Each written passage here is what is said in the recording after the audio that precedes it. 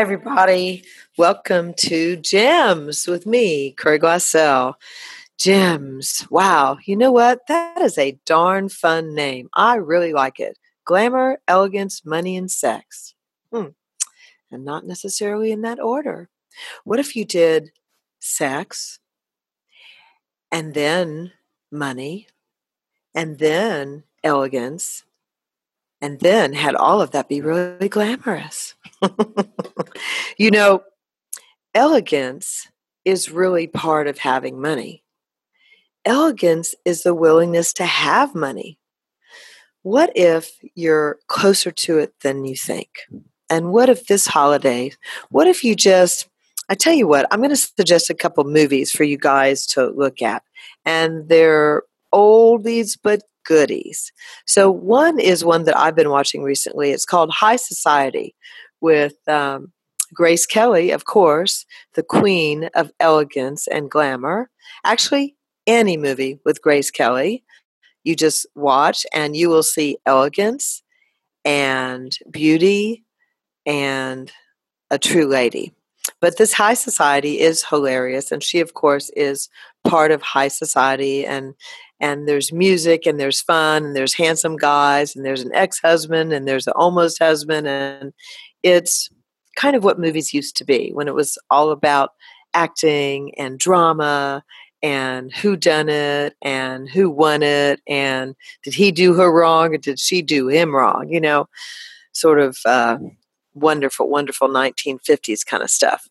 And why am I bringing that up? Because I actually don't know why I'm bringing that up, except it seemed to kind of go with glamour, elegance, money, and sex. And the fact that I'm watching Grace Kelly movies in December 2017. And I'm really looking at the way she acted. And I know she eventually married the Prince of Monaco, and she became a real live princess. And she actually created for herself the life that she portrayed in many of those movies. Isn't that interesting? Many years ago, I was in a class with Gary Douglas, and he was talking about how very, very middle class he was raised. And he had one aunt, however, that was so different from the rest of the family.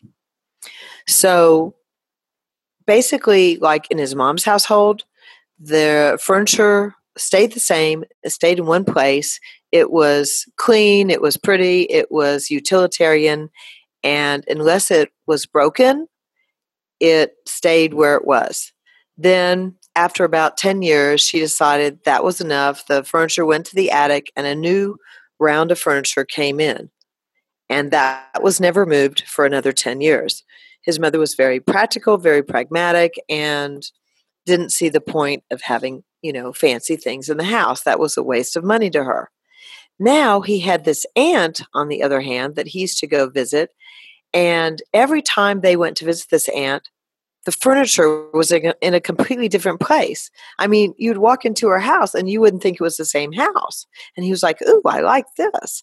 And then they would have lunch and they would eat off a real china. And they would drink out of crystal goblets. And she used real sterling silver. And he, as a young man, got in his head, this is how I want to live. And I can tell you today, that's exactly how he lives. So Grace Kelly portrayed a woman in high society, portrayed beautiful things and elegance and money and the life of people who lived in that sort of world. And then she eventually created that for herself. Now I'm wondering if you guys would be interested in creating something different for yourself.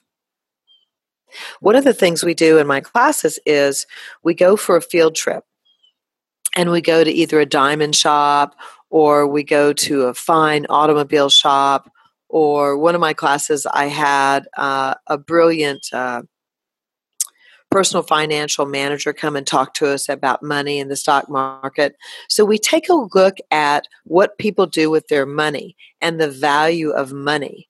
And it's really amazing when you educate yourself about money, and you begin to surround yourself with things that exude, is that a word? I don't know. I think I just made it up. Like things that ooze money, like sterling silver flatware, or beautiful china, or beautiful crystal, or antique furniture. Why don't you guys go to an antique furniture shop this holiday and check it out and walk in and look at what do you love and what do you not love? This is a really great thing to do. What do you love? But most of all, what do you not love? What do you think is hideous and horrible?